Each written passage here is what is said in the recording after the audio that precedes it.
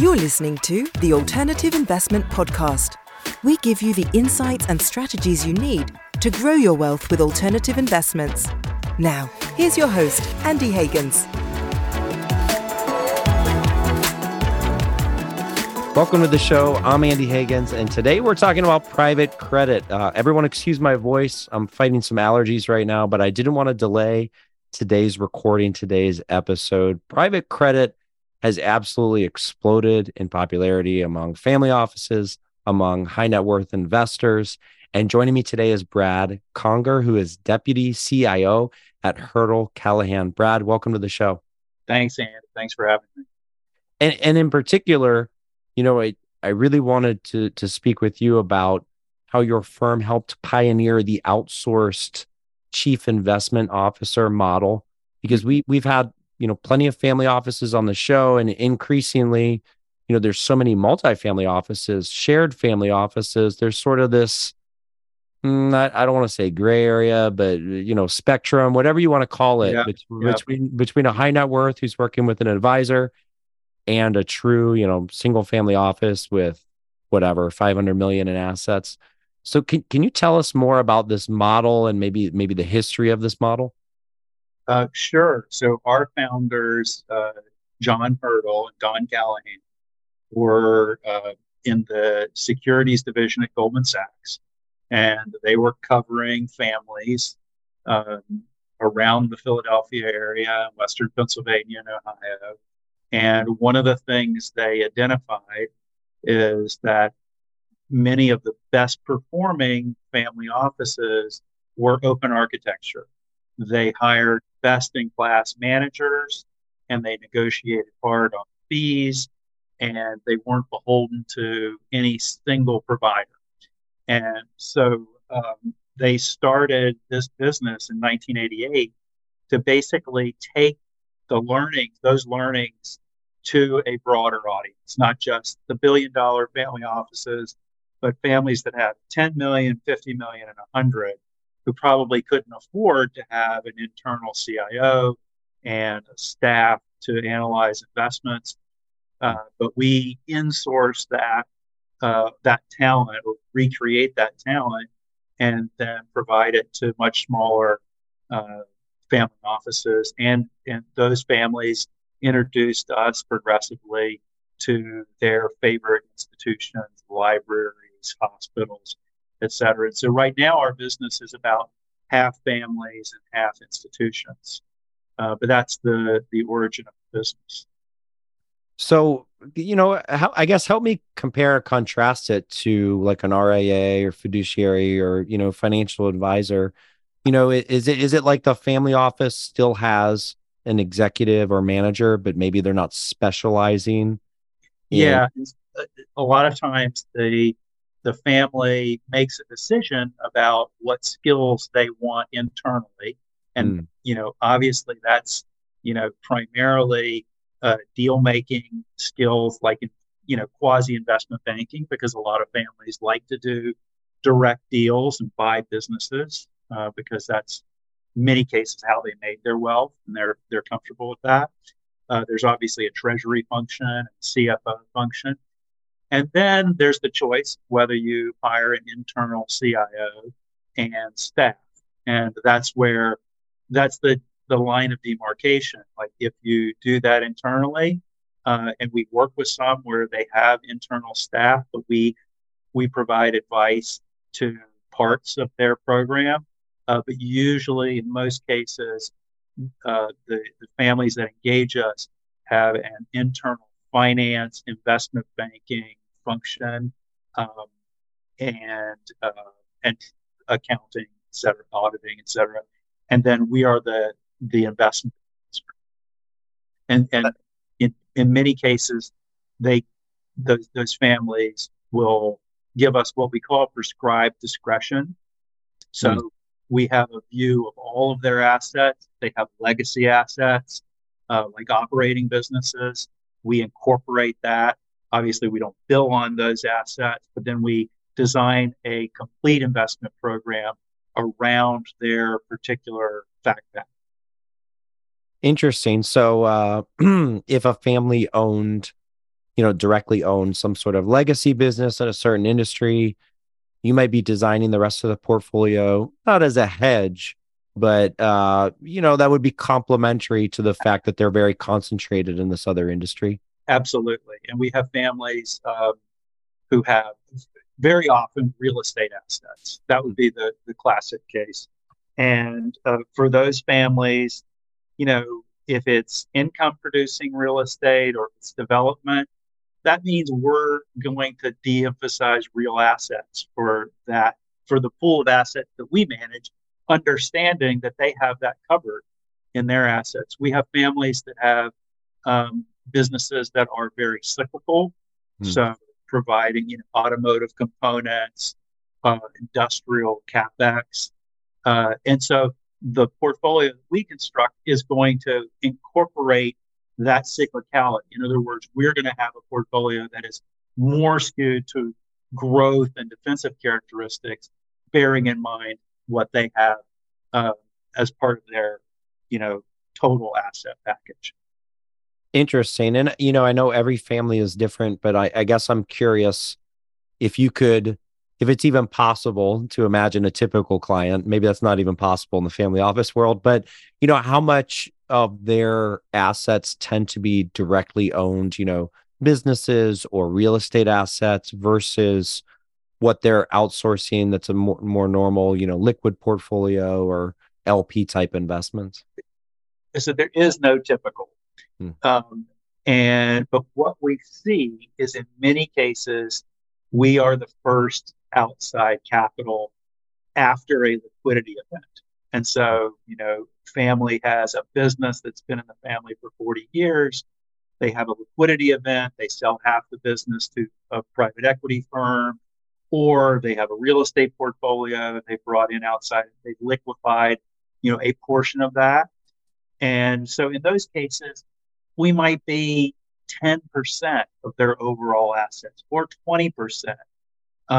But the progression is usually towards a more liquid portfolio in the sense that it becomes less dominated by a single asset. And then obviously for multi-generational families, by the time you get to generation 3, 4, by that point, usually the family holding is simply sort of a memento, sort of a nostalgic holding in the portfolio.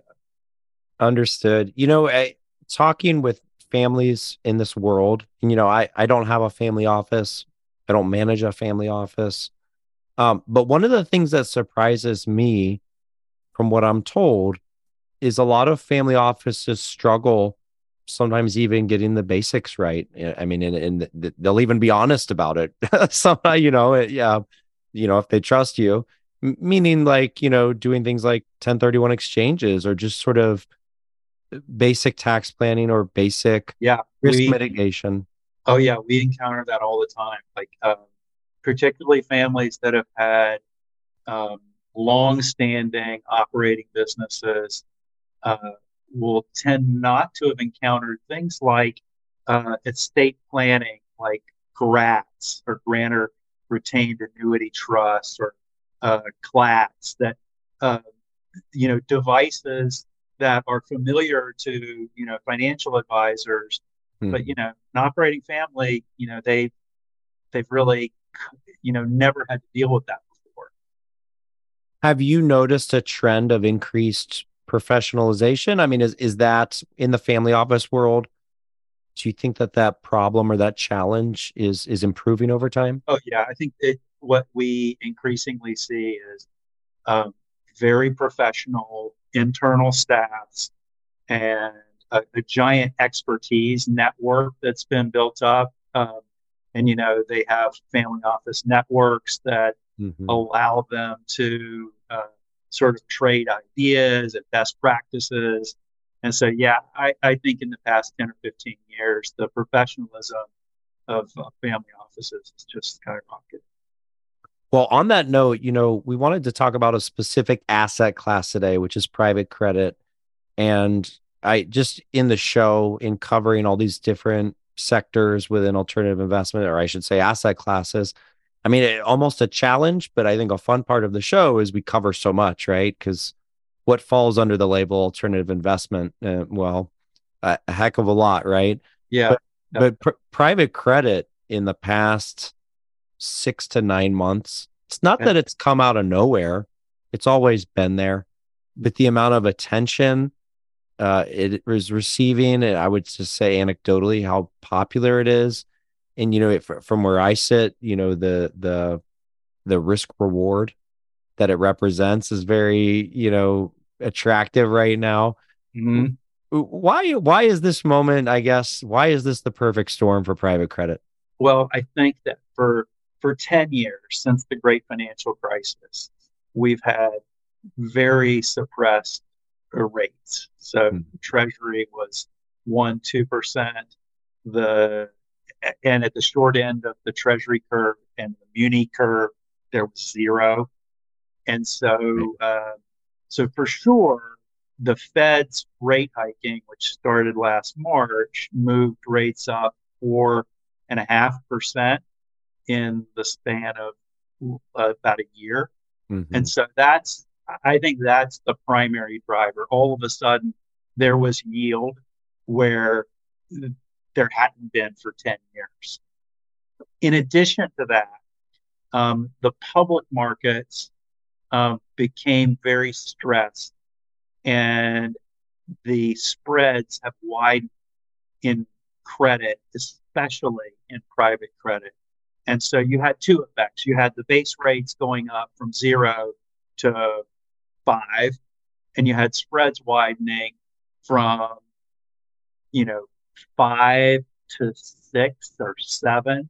So Hmm. all of a sudden, you know, there was yield where there hadn't been before. So I think that's the reason it's appeared quickly. Yeah, it's almost counterintuitive because, bond yields for the first time in my life, and I turned 40 in a couple days, but for the first time in my life this past year, bonds have been like an attractive asset class.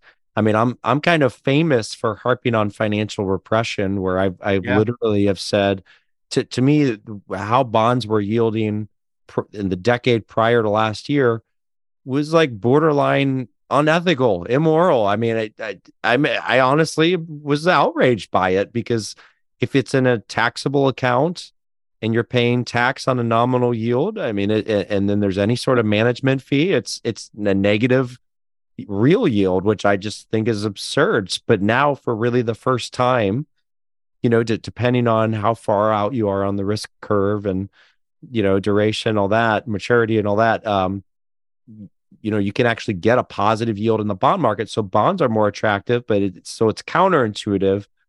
But you're saying even though bonds are more attractive, private credit is like exponentially more attractive. I wouldn't call it exponentially. I'd say it's in its relative pricing has Hmm. Well, relative. I exaggerate a little bit, Brad. Come on. I say, you're right, not exponentially, relatively. We'll stick with relatively.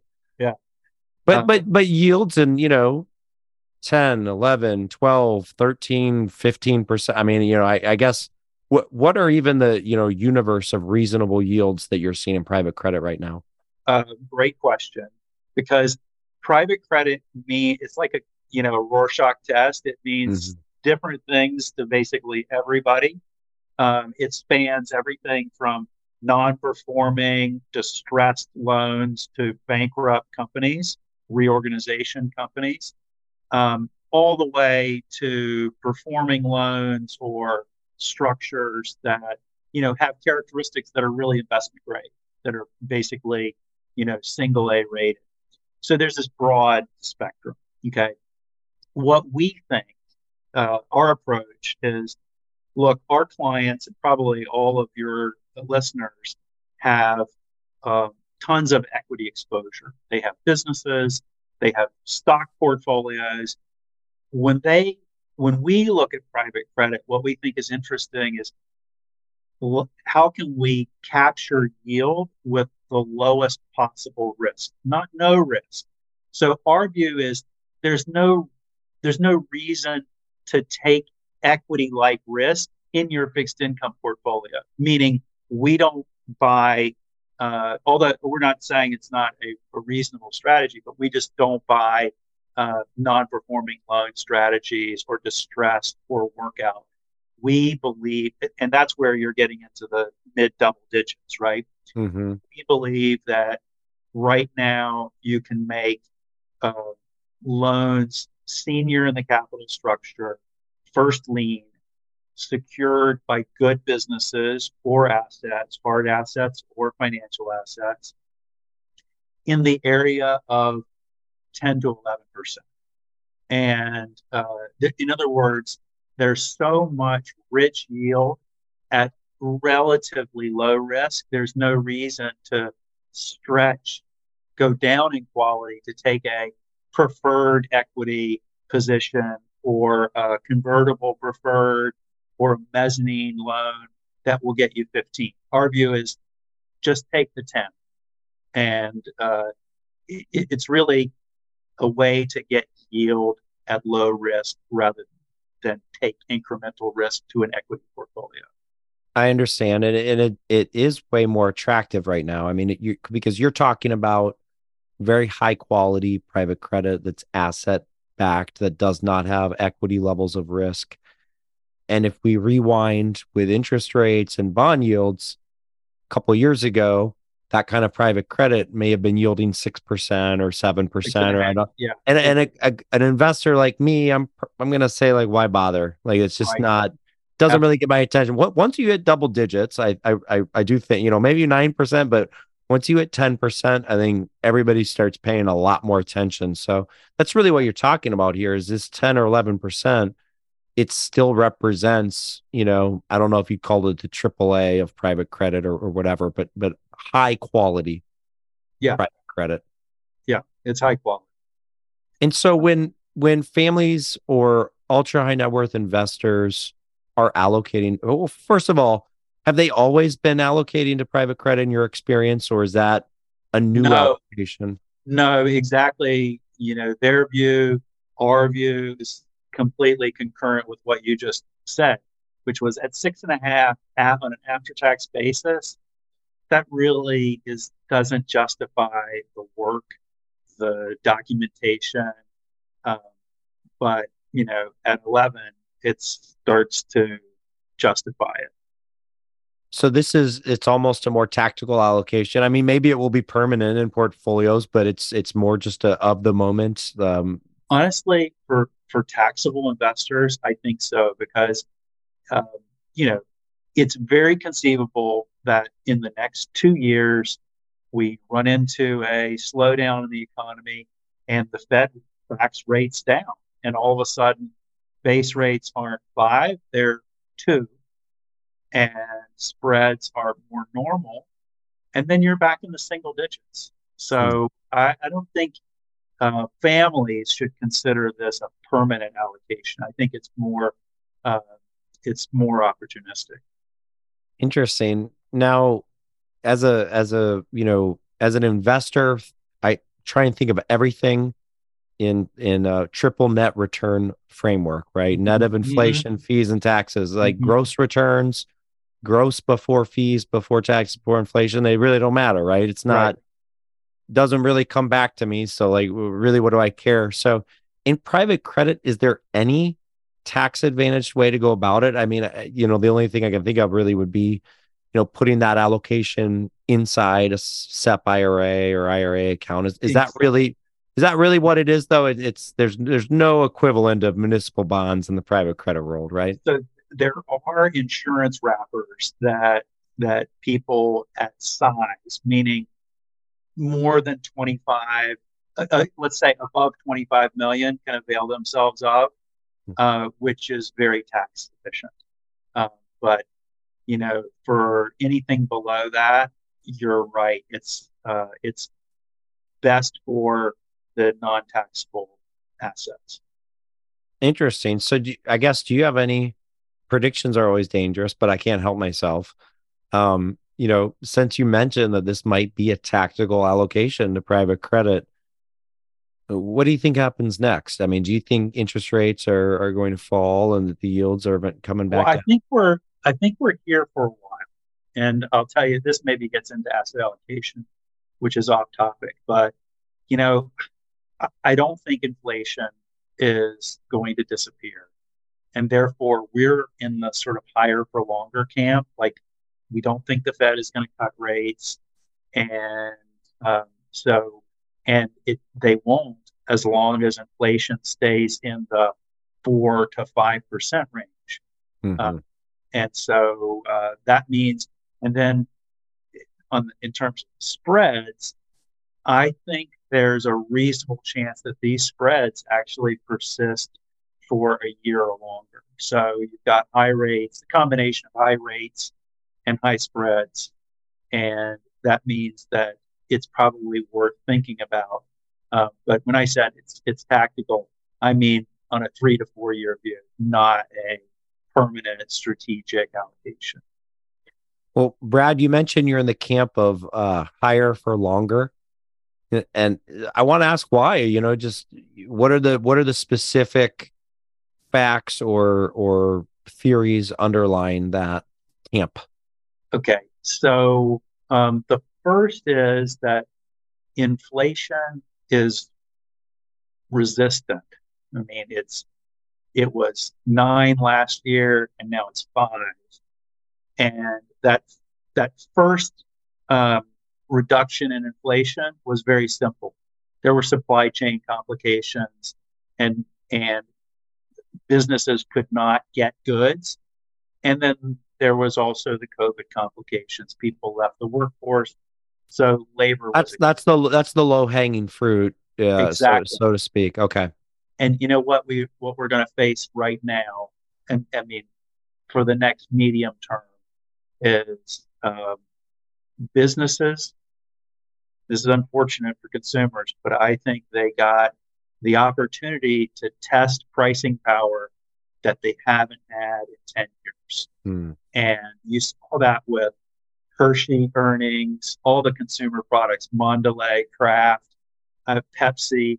They're putting up prices 10% and they're I mean, getting we see it at the grocery store. We see it.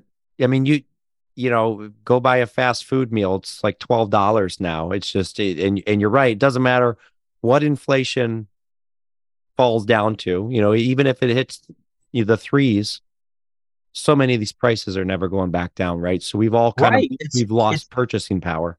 It's 3 on top of, or 3 or 4 on top Yeah, of 9.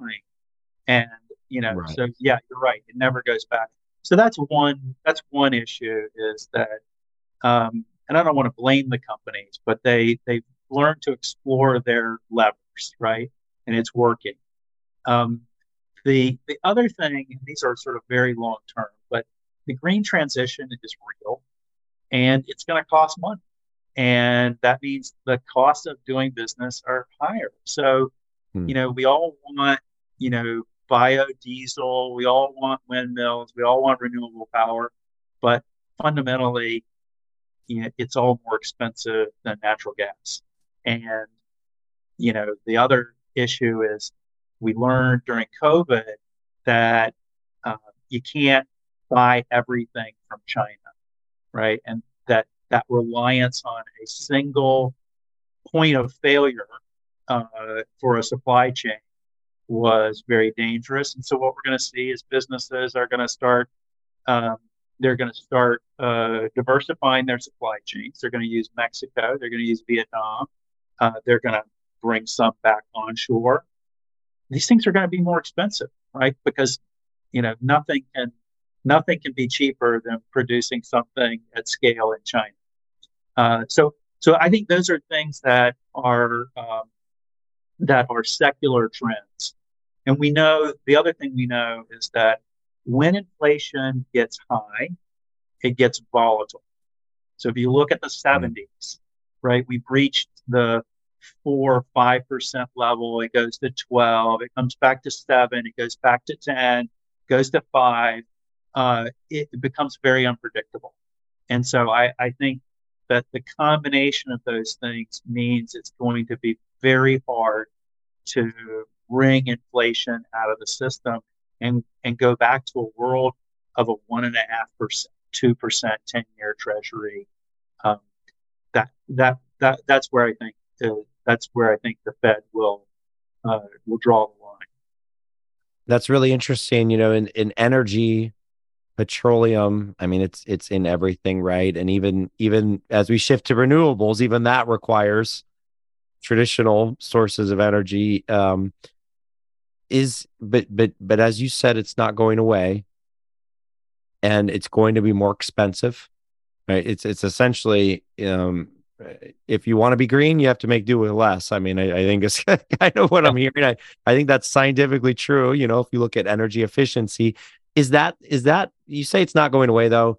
Is that because of top down? I mean, is that because of mandates and things? Is that really the reason that it's not going away, or is it? Yeah, it's a societal choice, and I feel like the momentum is uh, is unstoppable now.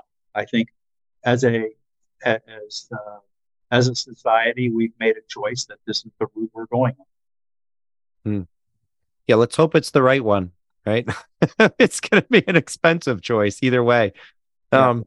Well, on the topic of insourcing or diversifying supply chain, do you have, your firm, you have this thesis on private credit. Obviously, it's more tactical, but with those underlying factors that you've identified, are there any other investment theses that that your firm go looking in the next couple of years? So I'm hearing sticky inflation. I'm hearing green energy is here to stay. So what other from, I guess, from the family office perspective, ultra high net worth perspective, allocate.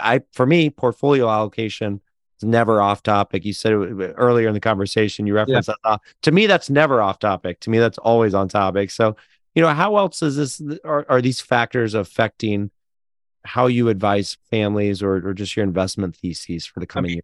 It's not going to be a surprise, but I think you know the amount of innovation in the economy is let's say some of my colleagues say it's accelerating. Let's say it's not decelerating for sure. And companies are staying private longer. We know that the number of public companies is falling, and so in all of these trends we're talking about, new energy, sort of renewable energy, green transition, lend themselves to private startup driven innovation. And so we do believe that people should allocate to private equity as well as private credit, because much of the value creation will be in the private sector, the non-quoted sector. Um, the second thing is, we have emphasized active managers. So we don't pick any stocks internally or any securities internally. We hire best in breed managers in equities, small, large, international. Um, and I think that skill, they've had a rough time when rates stayed low and all you had to do was buy NASDAQ. Um, I think, I think active managers, stock pickers, got a bad reputation, right? Because if all you have to do is buy Apple, Microsoft, Google, Netflix, Meta, it made stock picking look easy, right? Right. And I don't think it's easy. And so we have emphasized managers who can identify changes in trends, changes in underlying competitive dynamics of businesses, and allocate capital dynamically in that environment. So both, opportunities in private, opportunities to make active selection decisions are important. Absolutely. And that's interesting. You mentioned innovation and investing in private equity. I don't know if in your verbiage, if that includes venture capital or it does. Yeah. So, well, my question on that is, I mean, I totally agree that the pace of change is not decelerating. Maybe you can't say it's accelerating because it's already very high. Um, but it seems like right now in the venture capital world, maybe private equity world, the secondary market is offering discounts, right? I mean, there's just these certain little pockets like with publicly traded REITs. Yeah. It's like, hey, this is on sale. Like, even if you wouldn't normally buy this, like I've mentioned to family offices, you love direct deals in real estate. I get it. Yeah. I do Yeah. too. But publicly traded REITs just might be better value right now. And I'm thinking, I know GPs at venture capital funds, and I love them, and they're doing amazing things. But I'm thinking for my LP money right now, today on May 11th, as we record this, thinking I might be trying to buy stuff on the secondary market at a 30-40% discount. Absolutely. So, I agree. If it's true in both those sectors, I think the discount of REITs to the NAV of REITs to their public valuations is higher than it's ever been. Obviously, there's lots of issues, and so we would rely on active managers. We have a REIT specialist, and that's something we're considering. I totally agree. Secondaries, although we have, we raise vintages of private equity that we commit, and our recent vintage has a lot of dry powder, and so to the extent companies are being created today at more favorable valuations, it's sort of the same argument you're saying. I can buy an existing fund at a discount. No, that's a good point, because even if you're deploying new capital today into a new round at today's valuation, it's probably going to have roughly the same discount. Same opportunity set. Yeah. Well, Brad, thank you so much for sharing your insights today. I always like to hear about the family office world. I'm not directly in the world, but I talk to so many people in it, and it's really interesting how the ultra wealthy invest their money, how families invest. I think there's a lot that high net worth investors can learn from that. So thank you so much for being so transparent, sharing your knowledge with us. And that being said, where can our audience of high net worth investors go to learn more about Hurdle Callahan? Thanks a lot, Andy. I enjoy the conversation. If any of your listeners are interested, they can go to www.hurdlecallahan.com and find out more information. I'll be sure to link to that in the show notes as well. Great. Well, thanks a lot. Enjoy talking. All right. Thanks, Brad. All right. Bye-bye.